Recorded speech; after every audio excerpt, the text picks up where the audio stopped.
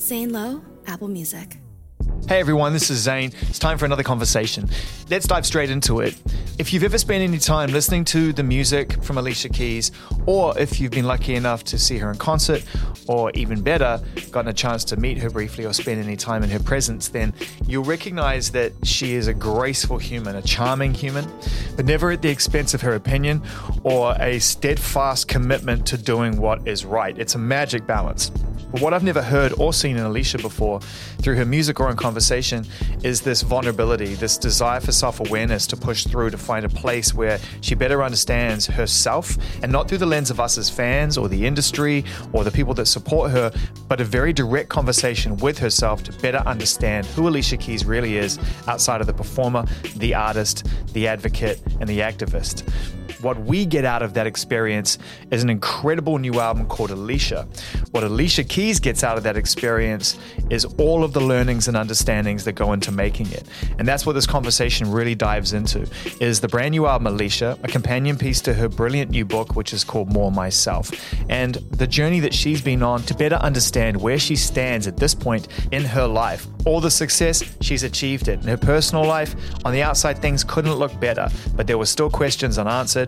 We're about to get some answers. This is my latest and easily the most in-depth and interesting conversation that I've ever had with the incredible, incomparable Alicia Keys.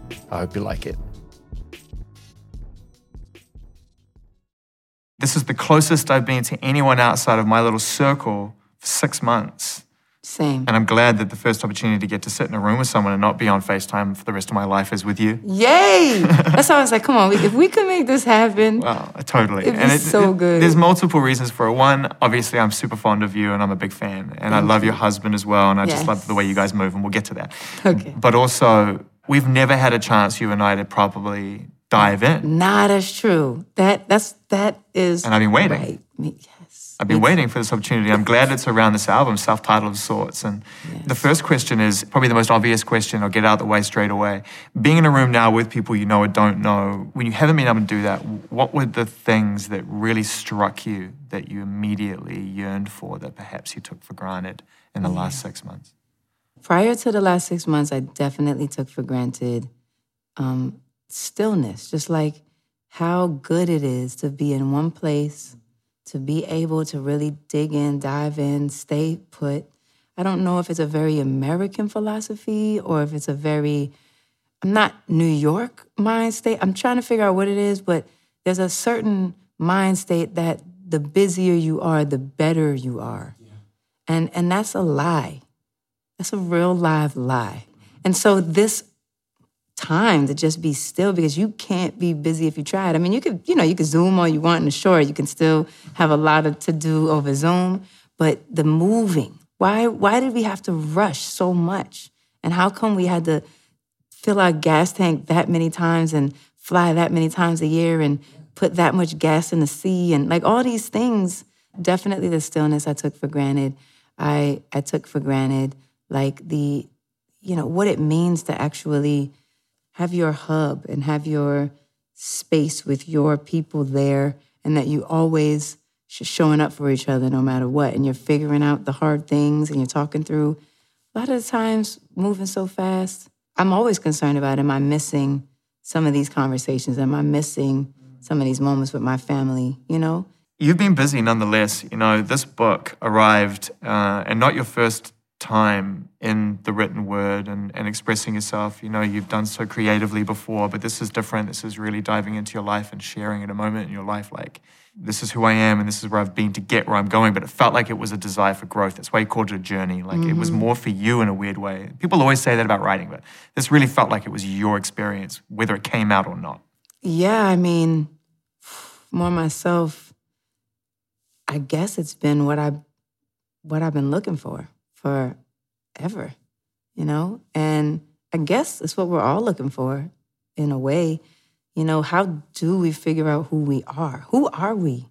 And how do you figure that out when it's so noisy? There's so many people telling you how to be, so many people telling you what you shouldn't be, what you shouldn't do, how you shouldn't look, how you shouldn't act.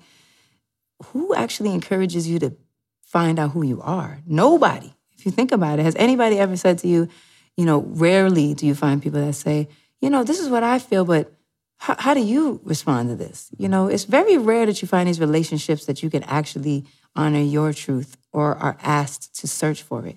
A lot of the times you're kind of pushed to blend in or, do what's expected, and you feel awkward if you even have a dissenting point of view. And for me, I fell right into that whole trap. Oh, I felt so good into that trap because I was so young. I was, 14 years old, the first time that I was ever even signed. And when the first record came out, I was 18 years old. And it was like, whap. It was just, that was it. I had to pretend so much the majority of the time that I knew what I was doing. I pretended I knew what I was doing for so much of the time. I didn't know what I was doing. It's such a conflicting space to be in because you start this journey to find out something about yourself, to go on a journey of self-discovery. That's the art of writing songs, creating art, expressing yourselves, writing whatever it is. Then your talent jumps in front of your desire because your talent is the loudest thing in the room, not your experience. You don't have enough of that yet. But everyone recognizes your talent, and talent is a commodity. So they're like, well, we know what to do with this talent, and then your experience becomes their experience. And the craziest part is, at some point, you don't even know if what you're doing is for you or is it for the person that is next to you. It's a slow burn. And you think it's for you, but as you start to live, you start to discover, man, a lot of this was for you. And of course, there's a flow there and there's an ebb there, and it benefits both. And of course, there's an energy exchange, which I really believe in. Energy is so powerful. But you can, and I did, turn around, and I was so concerned with pleasing everybody, so concerned with saying the right thing, so concerned with, not kind of getting caught up or tripped up in the people, trying to have their sensational headlines. I was so cautious and so protected and so had such a wall that was perfect. Who are you underneath all that? What is your opinion? Do you even know what your opinion is? And I found that, no, I didn't. And that was not good. But it took me a long time to even know I didn't have an opinion because I thought I was quite opinionated. I'm like, woman's worth, right? I'm supposed to this. But underneath it all, I was quite insecure. When you say that, I totally identify with that for my own reasons. Like, what is my opinion? I don't know. I'm scared to share it. When did you lose your bravery, right, to truly say what you think and what you feel in a moment in time because you were worried that the repercussions outweighed the value of your opinion? So deep, so deep. This is so deep. I feel like I think about this a lot. I specifically think about this a lot with the Alicia album. And that's why I feel so strongly about calling this work Alicia, because I feel like I have, for the first time, been most fully myself now. In the beginning, I was very myself. I really was. I was, although I was unsure of this crazy world that I was in, and I definitely didn't know the rules or how to do it or exactly what I was doing, I was very sure of myself. I knew that I was a young woman. I'm boyish. I'm not trying to be all prissy and girly. I got my piano, I got my songs, I got my braids. Don't try to make me do this. Don't talk to me about that. Don't bring me no flowered dresses and shit. This is me. Take me or leave me. I don't care. And then success came. And I had never been successful before. And everybody was there. And I was going places I'd never been before. And I was meeting people I never met before. And they were telling me things I never heard before. And I was having experiences that I would never have experienced before. And people liked what I did. And so then when it came time to do it again, for the first time in my life, I had been exposed to what it feels like when people like what you do. And then you start to think, well, what if people don't like what I do? Then what? And you don't mean to find yourself in this place where suddenly you care so much about what people think or their approval of you or what they say about you. I mean, God forbid someone said, oh, Alicia did. And this was even prior, like, crazy social media. I mean, we weren't even in this level of social media. Because damn, I don't know what I would have done. Hit under a rock. I mean, I might have been, so I feel for people who have to grow up under that level of scrutiny. It's a freak out, man. It's a freak out. And so I feel like in a lot of ways, many of us can be paralyzed and not even realize it. And I think that that's what happened to me in a lot of ways. I became kind of paralyzed with wanting to make sure, because look, the ultimate vision for an artist is that you love what an artist does. Now this is interesting though, because most artists and the desire to perform or to express oneself comes from a space unfulfilled. And that there is a missing piece of a puzzle somewhere that you're searching for, which sets you on a journey to try and fill that puzzle to become complete. And I wonder, in the process of more myself and getting to Alicia, whether you finally identified what the original inspiration behind you becoming an artist was in the first place. You know what? This is going to be one of those interviews. You see? Okay, this is therapy. Thank you. I'll take it. Because I could use some therapy, y'all.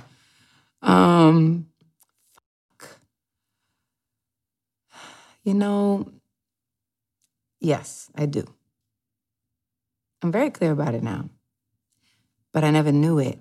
And I realized that I have deeply struggled with feelings of self-worth. And that came from my mother and father. My father didn't raise me, my mother raised me. I think I definitely was always looking for his love, to some degree, and feeling like I could never really access it for many different reasons. And I think that started to give me insecurities. And my mother is also a very, very strong-minded woman, mostly out of necessity, because to survive New York City streets as a single mother, it's hard as hell with a daughter, So out of necessity, she's very emotions on her sleeve. And so then I had to accommodate for her and always kind of fix and dodge and make things right. And somehow I lost my voice in there because I always had to accommodate for the protection of that relationship. To allow that relationship to function, I had to accommodate her because her style was her own and she took up a lot of space in the room. You know what I mean? And so I learned that behavior. And so on top of, I think, the fact that I felt maybe unloved by my father, although I never admitted it. I didn't feel like I did because I was like, well, I don't really even know you, so how could I feel loved or unloved by someone you don't really know? I did. And so I created and started to discover an insecurity that I carried with me literally, it's been maybe 4 years that I finally don't hold that anymore. And it affected everything. It affected the choices I made. It affected how I viewed my worth. It affected the things that I asked for. I asked for always very little. I didn't want to do too much. I didn't want to ask for too much. I didn't even want to have too much. I felt guilty if I had too much. That's the hole I was looking to fulfill. And also I was very worried financially all the time. I always felt like I would lose it all financially, that I had such a weight on my shoulders to provide for my family and to be good. And because we came from just, rubbing everything together and trying to create a miracle out of whatever, and my mother always working so hard and by herself making everything happen, I was always so scared about losing from a financial point of view. And I actually had to turn my mind around on that. I had to work hard to turn my mind around on that because I was realizing that I was attracting lack. So it's a cycle. It's an ill space to be in. And I didn't really recognize those things then. I see them now, clear as day. But then I didn't understand. Well, you learned them at the perfect time because as a parent, as an artist, as a partner, and as a human, to come to those realizations and have so much life to live is a blessing. Yes. Because now you get to share them not only with those closest to you, but with us, your fans, through your music. And that's where Alicia comes into play. Yes. Yes. Come on, lead it, Zane. Well, you lit it. Truth without love is what? Truth without love is just a lie. It's just a lie. That line was like, and you save it to the end. And it's so brutal the way you just save it to the end. It's powerful, that one. It's a beautiful way to start the record. You produced the whole album yourself, but you collaborated with others. very much in your wheelhouse to do so. Yes. I don't know half the people's. There's a bit of a guessing game going on as to who worked on what part of the record. Right. But that feels like your husband might have had something to do with that one. Truth Without Love? Yeah. You know, that's that a 15. no? That's 1,500 or nothing. Right. Okay. And myself in Dream. And actually, the thing about Swizzy that's so amazing about him is that he just creeps up in spots and just, he's there at the moment that he's supposed to be there. And in that particular song, you know, we were talking through this energy of how much people want from you and try to sway the story, you know, to be in their best interests and all of these things. And he was much a part of that conversation. And so we were like having this conversation, and he goes away and we're writing, and Dream is killing it because Dream is such a special dude. Unbelievable. Like, Jesus. Yeah. Like, seriously. And we had never worked together before. And he was like, man, Alicia, this is like on my this is my bucket list right here. I can't believe we never worked together. And so we were in there just creating this magic, and we were stuck on the hook. And Swizzy comes back in, and he's like, oh, well. And he does this voice, like him. You don't think he's gonna start singing, but this is what he does. And this is what makes his music so crazy, because he literally creates every part of it. Yeah. So he jumps out something, hit him in the spirit, and was like, you know, we grabbed onto it, and it set us off in a whole nother place. So even though he wasn't technically like the producer and this and that, he has this way of like being a part of things. I'll take it, because I just felt some of his DNA in there. I could just know what I feel it. mean? And also, you're different. You are different when he's in the room. I am. That's true. That's true. It's like you have there's this part of you which is just like gets unlocked, which is very raw. And you've always been raw in your performance, but it's different. It's a different thing. I mean, he's taught me so much about magic. Like, he knows how to access the magic in a way that's so free. Like, I know how to access the magic, don't get it twisted. But my access of the magic is from a more cerebral place. He teaches me about like this openness to try whatever, whereas I'm quite mental. I'm like, I want to make sure this sounds great. Let me make sure this is the right hook. Let me make sure my vocals are strong. He's just like, who cares? This is what I feel. This is what I think. I don't care. No apology. Bang. You know, so that's what I think. That's why I think you feel like that rawness. And there is that difference. It's almost like I feel safer somehow to just fail, to like be off, to be wrong. Well, the words set things up so beautifully in that song, and it really sets the tone for the whole record. It is equal parts hopeful and understanding and wanting to show empathy, but from a place of like, I'm not going to be taken for granted anymore. Right. So all of the things you know about me are here, but they are going to feel different now than they felt before. Because they're coming from a harder place. And they're coming from a place of like, look, don't take empathy for weakness. Right. Don't take hopefulness for weakness. Don't take any of it for weakness, is what the whole album is saying. My gosh, I love that so much, because that is so accurate. And that is a place I've really have to come to be clear about my strength, to be clear about my worth, to be clear about what I bring, to be clear that you really don't have anything that you can say to me except, you know, who you are, and respect who I am, I respect who you are, and like give that space, you know? So being able to be strong enough and clear enough about yourself to be on your bullshit is like a really important thing. It's a good thing. And I'm liking it. So it's right in my zone right now. So that really does reflect that.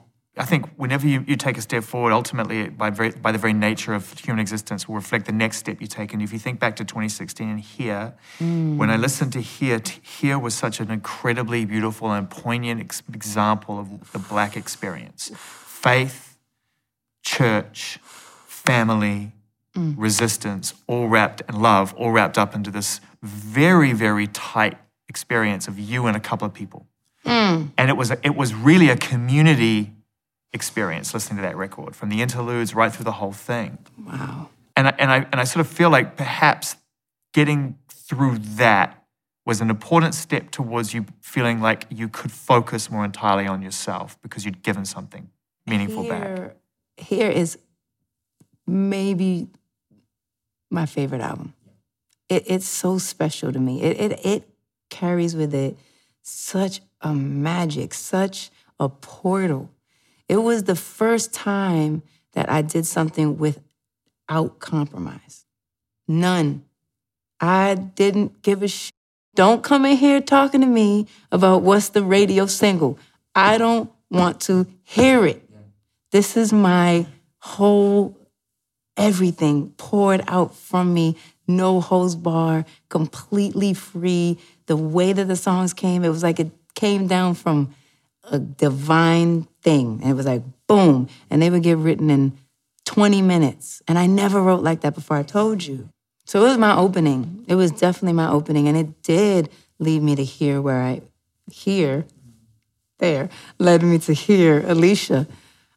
Because I started to understand, like, wow, look at all these feelings that you have. Look at all these thoughts that you have. Look at all these opinions you have.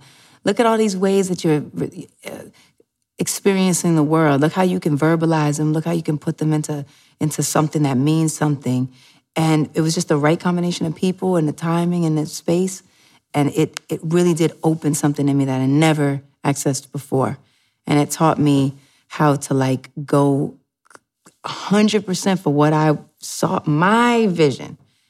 That was it. It was myself, Hera Lily, Swiss, who I never thought I was going to work with ever. That's just not how we flow. And he's so excited too because you can hear in the first beat he dropped the Swiss rhythm. The first beat.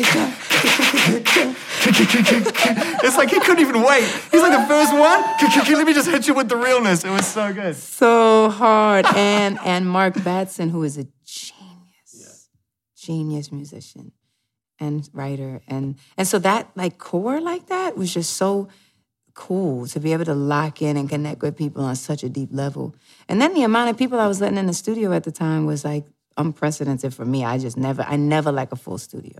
So anyway, it was definitely a special experience, but I know that it opened a portal to Alicia so that there could be this vast array of me that I wasn't afraid to and access. Others, and opening yourself up to working with others and being vulnerable enough to show your process, to collaborate with a lot more people and a lot more producers and art and ideas with people that when you're as accomplished a musician as you are, you could sit in a room and press record with one microphone over the piano and get it done in a day. And you've done that. So that makes the experience of going out there and saying, okay, we've just met, but I like the kind of records you make. Can we make something? That's a big bridge to cross after the success you've had, I can imagine. It's always been tricky for me, collaboration. At the very beginning, I hated it so much.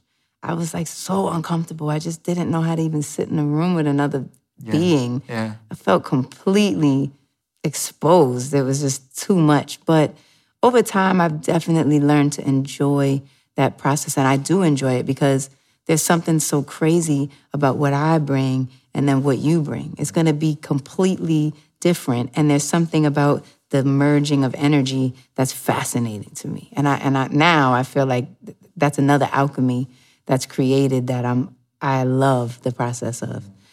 So yes, that process of being open and receiving what's meant to come from each person and creating something out of nothing is always incredible. And actually recently, at the end of this project, at the end of the Alicia project, I went back in just to check. I was like, do I have everything? Do I have everything I need on this? Because man, it's been a journey. It's been a journey, and the world has changed so much. Poof. And I really went in by myself. And it was really cool to be back by myself. And I just stayed in there in that space. And I was like, I didn't have anybody else's thought or anybody else's thing. And it brought me back to the remembrance of how important hearing myself is. And so I was able to finalize and finish up this Alicia record, which is only appropriate because it's Alicia. It's you. At your most up front. There are themes on that being one of them. Another one being time. Time keeps showing up. What we do with our time, not looking back and trying to revise history, to accept the mistakes we've made in order to pave the way for a brighter future. And, I wonder what your relationship is like with time as you're starting to mature as a human being. Yeah. and watch your children grow and all those things that kind of put time into a different perspective than when you're a kid, you know? It's so fast. It's so fast. Is it just me or is time 1,000% speeding up? I'm pretty sure it does. That scientifically is speeding because this is crazy. I mean, it's wild. And somehow I feel so much who I've always been. That's the coolest part. I don't feel like the time has changed me, which I'm very grateful for because I think time could really change you and time could really affect you in a way that maybe you don't recognize yourself. But me, I really recognize my spirit, even from that same girl from Hell's Kitchen trying to find everything to the woman I am now. I still feel that same spirit. And I'm just happy that I can recognize, of course, I'm more mature, I have more experiences, I'm more confident, all the things have evolved. But I can see in that spirit, that pure space, that I'm the same girl. And I like that. Self-awareness is a hard skill to maintain because of all the things we talked about before, the distractions and distracting opinions and such. How are you with other people's awareness of you? I think sometimes I'm shocked. I'm especially shocked when people tell me that I'm intimidating. I'm like, what? What do you mean I'm intimidating? And I hear that often from different people, like, But often. inspiration and intimidation are often close to each other, right? Think about, okay, who was the first person you truly, truly admired and inspired you to be the artist that you are, that you really came face to face with? Can you remember the first time? It was somewhere between Nina Simone and Mary J. Blige. Okay, before we even get to that, let me get to my question, which was, were you intimidated? I was. Yeah. So it's that's part of the trade. You kind of need to be a bit intimidating, I think, for people to get the full experience. Otherwise, they're like, I want some of my money back. I guess you're right. And now I got to get back to Nina Simone because this is a first. Don't think I've ever spoken to anyone on camera who got a chance to spend time with Nina Simone. Okay, I didn't get to spend time with her physically because she had passed by then. But I was so connected to her, like really connected to her in a way that I really felt like I knew her. And I felt her spirit. Obviously, I'm sure we all feel like this, those who love her. But I felt her spirit. I felt in awe of her skill. I felt worthless to touch the piano after I saw her play. I remember being at Montreux Jazz Festival. And it was at the very beginning, and Cloud, who started the whole thing, invited me to his maison, the little French spot. I never experienced all this stuff at the time. And he had this movie theater, and every recording of anyone that ever performed at the Montreux, which is, one of the most famous festivals of all time since forever. It's the archive. He pulled out the entire archive. He said, watch what you want. And I was like, and Nina Simone was in the archive. And I watched in that theater by myself, this woman majestically and flawlessly just flow between jazz and avant-garde and socially powerful thoughts and her audacity to be so queenly and so like, you can't even watch me, right? I couldn't believe it. I was like, she's not even real. So I feel like I know her. I didn't meet her, though. Nina Simone was so active in her beliefs and what she stood for, but she was an artist too. And often we can't separate the two. If someone decides to be fully active and to be an activist, it can come at the expense of their artistic impression. It's true. Because you make music, you get to a place where you want to inspire people, and then you think, well, I can inspire more people by doing this, and this is something I'm passionate for. But then you turn around and you go, oh my God, I've lost that. It's crazy because it's the music, it's that art, it's that messenger that you get to be as an artist that paves the way for this access that you have to even talk to people at all. And you have been active throughout your entire career in ways that a lot of people don't even know about. Some they do, thankfully. And in your music, you've been saying, telling the truth all the way through. Thank you. And in recognizing that, I wanted to ask you that at a time like this, going through the pain this country has to go through, and therefore around the world, as someone who has written songs and had moments of self-discovery and trying to urge others to discover this, whether those words change now for you, whether those songs feel different for you because it's the timeline for you that is different to everyone else who's waking up now. The craziest things about songs, I do think, is you start to understand them better the more that you've been with them. And what was the catalyst for the creation of it at the beginning turns into a whole other meaning or reason or thing you understand or identify with later. Yeah. And it is definitely crazy. And I have to say, especially with this Alicia journey, because it's been, I think obviously we all know 2020 has literally been the most unpredictable year we've all ever had. And so all of these concepts of plans and, big ideas we all had. Yeah. Bye. Right?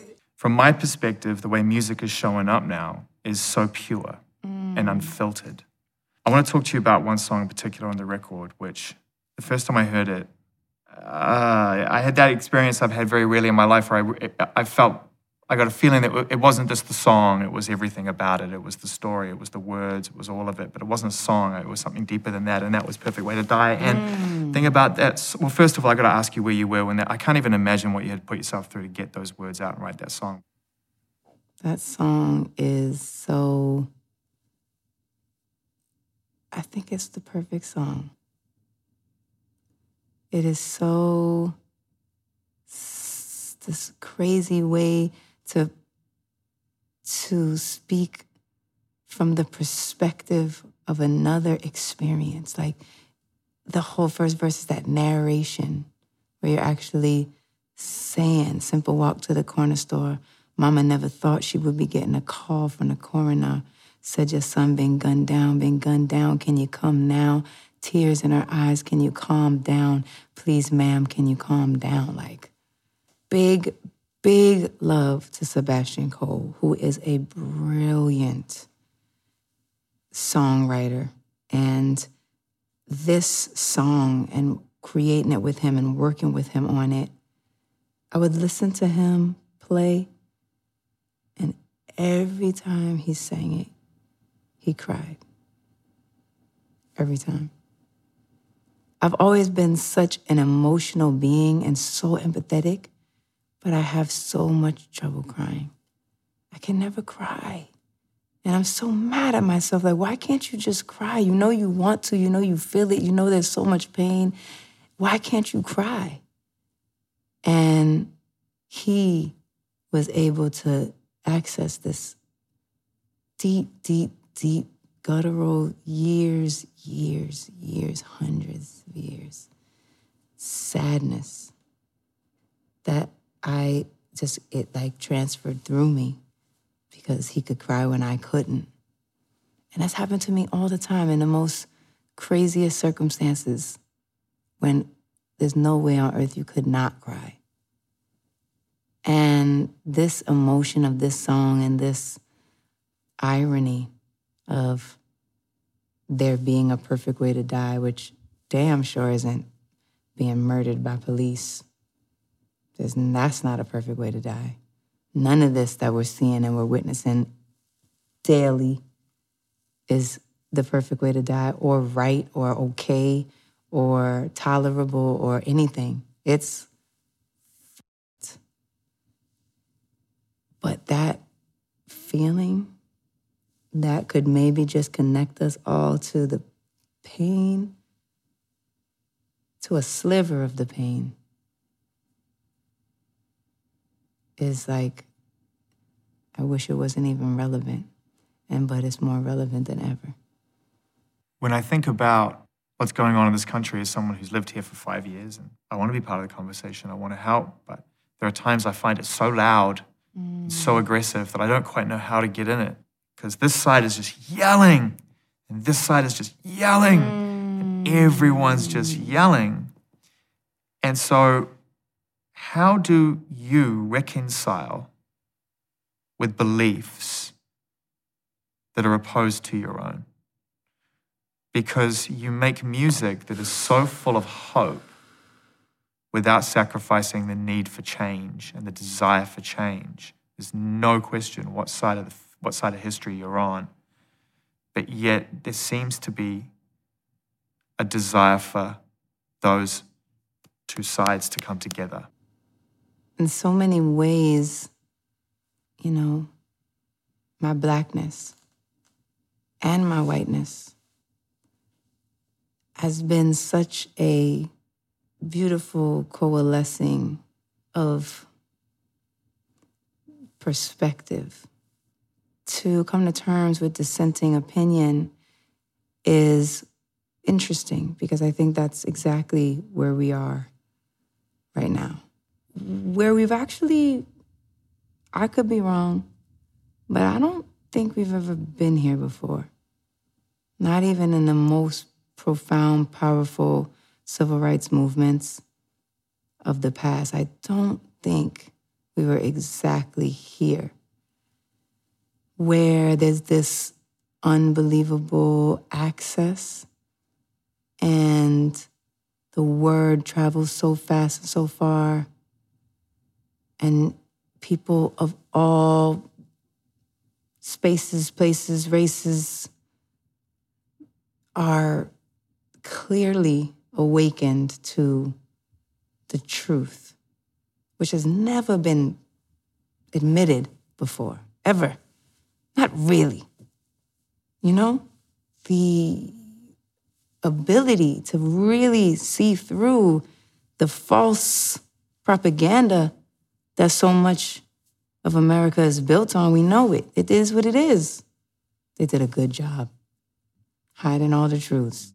They did a good job trying to cover all the things and erase all the truths and tuck it under. And finally at the place where there's no more erasing, there's no more hiding, there's no more pretending, there's no more faking. And so I think we're actually at a place where we are able to have a conversation. Now, not everybody is as evolved and ready to have a conversation, but many are. Many, many, many, many, many are. And I really believe that that is the place we are that is going to provide a breakthrough, a genuine breakthrough, a real one, because there's an investment, there's a level of investment to the conversation and to the desire to change the mentality of the institutionalized, colonialized mental fabric that everything's been built on, and it's so weaved in there that we can't even tell the difference anymore. Yeah. We ourselves are able to be like, okay, we can all agree that it's not working. Yeah. I mean, that's clear. We might not have all the answers, and a lot of people have some really good ones, and it's time for those things to be put into place, and it's happening. But we can all agree that it's not working. I think that you've summed up so beautifully on that song, and I think that song is going to affect a lot. I know it's already out, but as a body of work, it's going to affect a lot of people within the context of the album, because you finished the album with these two really powerful moments. Good job being the last one. Why did you decide to put that on at the end? Why is that the last message for the record? Oh man, good job is like that piece of reminder that people just don't hear. Imagine all the people in the world that never hear that they're doing a good job. They're working so hard. They're trying to balance 100 things, work 3-4 jobs, keep the lights on, keep some food on the table, make sure the kids have like a few clothes, try to work, try to hustle back, helping somebody over here, and it's like you don't feel like you're doing a good job. You feel like you're barely holding on, but you're doing amazing. Like, look at what you're doing. Look at this person that you're raising. Look at this opportunity that you're giving. Look at this kindness that you have, and you're doing such a good job. And I think that, we're all just trying to do our best. And so many don't get the proper accolades. They don't get the proper recognition. And they'll never get the proper recognition. And this song really focused on that. Like, you might not have heard this a lot, but you are the engine that makes it all go. And you're always in disguise, my hero. I love that line. I need to know who the male voice is. If it's a male voice, unless they've detuned you and put you through a vocode on author of the... Hey, Authors of Forever is actually Johnny McDade. He wrote that with me. That song's crazy. That song is one of my favorite. The line, we are lost and lonely people and we're looking for a reason and it's all right. So let's celebrate the dreamers. We embrace the space between us because it's all right. We're all in this boat together and we're sailing toward the future and it's all right. We can make the whole thing better. We're the authors of forever and it's all right. Yeah. Chills. The relevancy of that right now is like, that's what's happening with this music that I can't even believe. The way that it's all meant to be right here, right now, is blowing my mind. I truly am. I love that you work with Snow Allegra. I love her. That's my baby. Like, I love her so much. She has such a timeless R&B tone. First of all, she's a singing fool. One. She's like a real bona fide singing fool. Like, she has a tone and a vocal capacity that is very rare. Very special. I think people get it because they love her so much, and I see people really appreciating her vibe, but like for real. So our experience was so bananas because it was like it was actually right before everything kind of shut down, and it was kind of some last minute. So it's like, oh man, you should rock with Snow. Like I said, he's always up into the, right? He's the great connector, right? Yeah. You should rock with Snow. Oh, shoot, I like Snow. All right, well, let's see if we can... Oh, look, she's coming by. Oh, shoot, she's coming by? Okay. Hey, how you doing? Good. Man, I was thinking something like this. Okay. And I was thinking something like this. Oh, what if we did this? And it was literally like, that never happens. And the sentiment of like, you saved me is so powerful because... for everybody that's ever stood with me, who stood with you, who stood with her through all of our everythings and the times and the ups and the downs and the you saved me. Like, you've been here the whole time with me, no matter what. And that's to honor that relationship that you have with people and that I have with my fam, like people who have rocked with me. Yeah. Like, you've been here with me. Gramercy Park, what are you doing with that one? That one, it is. Who did you work on that with? Me and Jimmy Napes, man. That's my guy, man. Yeah, I love that song. And it has this kind of timeless singer-songwriter thing about it, dressed up in this warmth that's just like... And to me, it's almost a real centerpiece of the album. Like, very honest, very straight-up song. One of the most powerful songs on the record. Oh, my gosh, without question. And the pen... my personal, I feel so attached and attracted to the way that we were able to write that song and the way that it evolves in such a realistic experience because that's what I was saying. I was saying, you were talking to me about when did you discover that finally you almost didn't know who you were. And I was saying it happens in these little nuances and these little pieces. And next thing you know, you don't even recognize yourself. And that's what this song is about, where you do it for the love and you alter yourself because won't they like that, and let me make them happy, and you do it for the love. It's not anything but for the love. And then next thing you know, you turn around and they don't even love you. Yeah. They love the person that you contorted and pretended to be, not because you were lying to them, but just because you tried to do what you thought they liked. And guess what? Keeping that up is exhausting. But sometimes you don't even know you're doing it. And that's the thing, that the awakening is very imperative because you can't, and that's what I've been going through for sure. And I just feel like people really can understand how that happens when next thing you know, you're like... Well, because it happens in everyday life. It happens in everyday relationships. It happens in jobs, in friendships. You don't have to just be an artist to feel that. People feel that all the time. Wow, I wake up one day, how did I get here? And why do I not feel comfortable in my own skin anymore? Right. Because, damn, I feel like I've created an environment which isn't true to my true self. Now you're falling for a person that's not even me. 'Cause I forgot about the person that I used to be. If you can say that in 2 lines, you got a song. That's it. That's all you need. So that's my song. Oh my God. This is too fun. You should do this for a profession or something. You know what is one in this album which comes out and rides the entire wave? It's like catching a wave on a perfect, being on your surfboard, catching the perfect wave and just riding it from one side of the bay to the other is Jill Scott. Somehow, you captured the essence of Jill Scott with Jill Scott, called it Jill Scott, and put it on Alicia. We couldn't help it, man. Let me tell you. It's so funny. Back to Swizzy Magic, right? Yeah. Because he's always like kind of, sort of. Mm-hmm. He did that daggone first of all, what the hell with my baby and Tim in this versus situation? Like, it's our survival tool. Yeah. It has been our survival, and I live with him. Yeah. Like I know what's coming. Like I know what's coming. It's a beautiful thing to witness what he's doing, but also witness you coming through in your own lane as you always have and watching the union just creating greatness. And yeah, this Jill Scott song, So I was saying, he did the daggone Jill Scott, Erykah Badu verses, which was my personal favorite. I'm bugging like crazy. I'm driving home from wherever, and like I'm listening to the thing through the car, and I'm like, I'm fangirling out all the way. I'm singing every word. I'm bugging. I get to the crib, get out, continue. It's like a whole thing, and I'm watching these two queens, and Jill, and that daggone smile.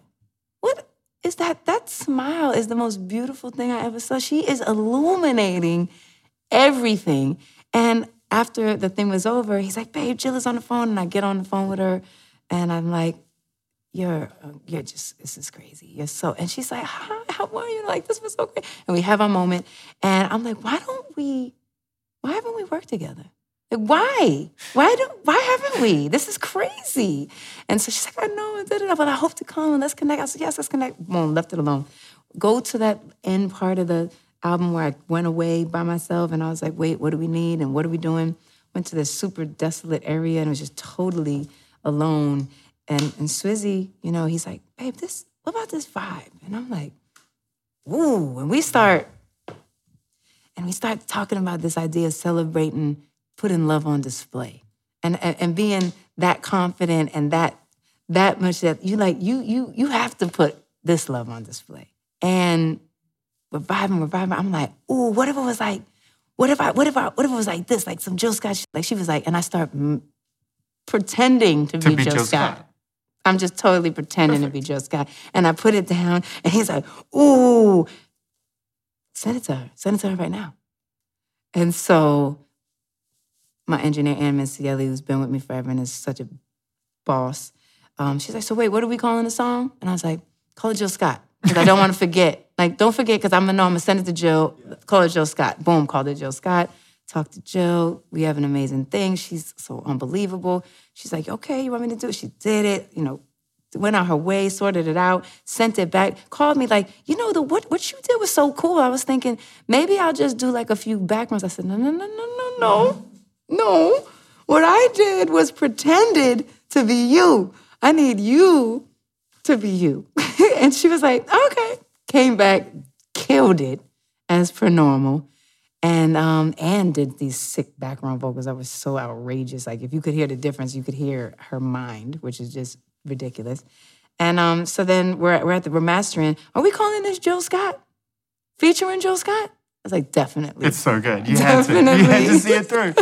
One of the things that you did recently, which I thought was incredibly inspiring, was you just dropped the entire facade and just went, this is me. How has that experience been for you in not having to play up to everyone else's idea of what an artist should look like? That was like something that I discovered that I didn't even realize I had been beholden to. I didn't even realize I had been beholden to it because it was such the expectation and the natural flow of things that I didn't even question it for 1 minute. For years, 10 plus years, I didn't question it. And then one day I woke up and I was like, oh, wait a second. And it was just a very personal experience, simply about, which was the beginning of my own self-discovery, of really coming to terms with my own meanness. Again, when is the moment that we actually stop and say, whoa, who told me this the whole time? Who's the one that gave me that? How many things I've come to terms with that I realize are not even mine? They're not even mine. I didn't even start them. I picked them up along the way from somebody else's fear or somebody else's, what somebody else was told their whole life or someone else's view of a thing. It's not even my view. That's not even my fear. That's not even my thing. And I've been carrying it all this time unnecessarily. So that was a part of me letting go of a lot of these learned behaviors that I thought were mine, but they weren't mine. And so I had to start to ask myself, well, what is yours? And what do you want it to be? And so I had to experiment with it a little bit. Do you want it like this? Do you want it like that? And I'm currently doing that. I'm still currently doing that. I think the bottom line was and is that I'm enjoying discovering who I am and who I want to be because it works for me, and being really conscious about being aware of not falling into that same pattern that I've been quite often used to of doing things because it's what's always been done. But it's funny because you have a reputation as somebody who's always held on to your vision and been very determined about seeing it through, right? That's something that you're known for, your independent spirit. One of the most common things that's talked about in interviews or articles about you is how you immediately established your idea of creative license and what you felt was the right thing for you. And yet behind the scenes, you felt like it was all a compromise. It's true. I mean, I hear this so often. I hear, even if I talk about my insecurities or I talk about my, process of really understanding that I have self-worth issues or things that I, really identified just so that I could understand, wow, that's where these things are coming from. People are shocked. What? You? Yeah. Not you. I mean, you always seem so together. You always seem like you know exactly what you want. And again, in those times, I did think that I knew what I want, and I think I was relatively clear about many things. But it's this nuanced effect that happens to us. It's not like a big, huge thing that drops on you all at once. It's the little pieces that you pick up along the way and store them in this memory bank and put them, and you don't even realize they're accumulating, and you don't even realize that they're actually affecting you in the way that they are. It's so tiny, it's so slight. You don't even realize it until you don't recognize yourself anymore. When did that happen? When was the moment when you realized you had to do the work? I remember that there was a very specific time, maybe it was about Girl on Fire, maybe, that I actually understood that somehow I was put up on this pedestal, and I didn't know how the fuck I got up there. I said, who put me on that pedestal? Who put me up there? I don't want to be up there. I don't even belong up there. That's not even natural to my... What does it feel like when you're up there? It's horrible. It's like this unrealistic expectation. You can imagine you're supposed to be you're supposed to be stone. You're supposed to be unflawed like stone. You're supposed to be perfectly crafted and shaped and sculpted into a thing that can't even move or evolve or change or grow or anything. And I did not understand how I got up there because I never wanted to be up there. Your subconscious must be screaming that, because isn't that what Element of Freedom is about to some degree? Definitely. I mean, well, it was the beginning, I think, which I talk about a lot with that word element. The fact that I even used the word element. I know. What the hell was I thinking? It's great, though. I mean, it's a powerful statement, but it's an unusual word to use. Like, you've come off the back of, Songs in A Minor, classic debut album title, The Diary of Alicia Keys, As I Am. This is, okay, if I'm this is a set. You're establishing an encyclopedic set of classic albums here, and it's like Element of Freedom. Yeah, it was a breakaway. And it's just so fascinating to me how I thought I was so free and so completely in my skin and bold. And I realized that even that word alone displayed that I was only a portion. Yeah, you were starting. Yeah, I was just a portion of this journey. Well, also, you'd found someone in your life. Talk about unthinkable. Wow, that song is so crazy because it's just like the greatest declaration. Joy. It's the greatest declaration, that song. It's like you couldn't have said it more clearly without music. Right. Right. You know? And I suppose that in some respects, that I always thought of that album as being the beginning of this whole era for you. The declaration of new love, the discovery of a new relationship that set you on a path for the magic, as you talk about it, and then gave you the courage to start recognizing what was broken. Right. Oh my gosh. No, I mean, what a memory and what a song and what a moment, and to this second. I mean, that's one of my favorite. That song is my favorite. It reminds me always to do the unthinkable. You know what I mean? That's exactly the point, right? Like, here we are, always confined, always supposed to be smushed into whatever is right for everyone else. And, you know, imagine that you do the unthinkable.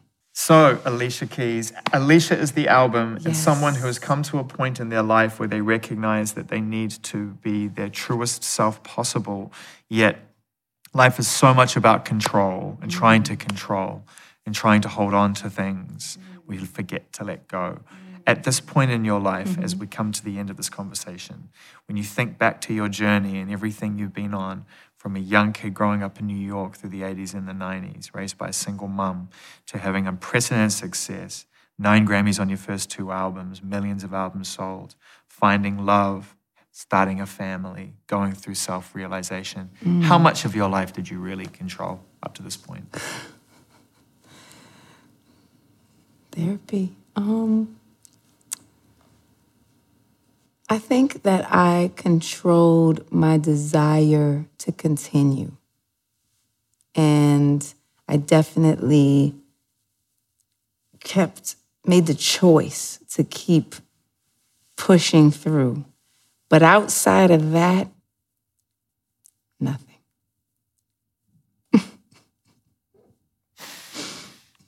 Good to see you. Thank you for Man, your this time. is everything.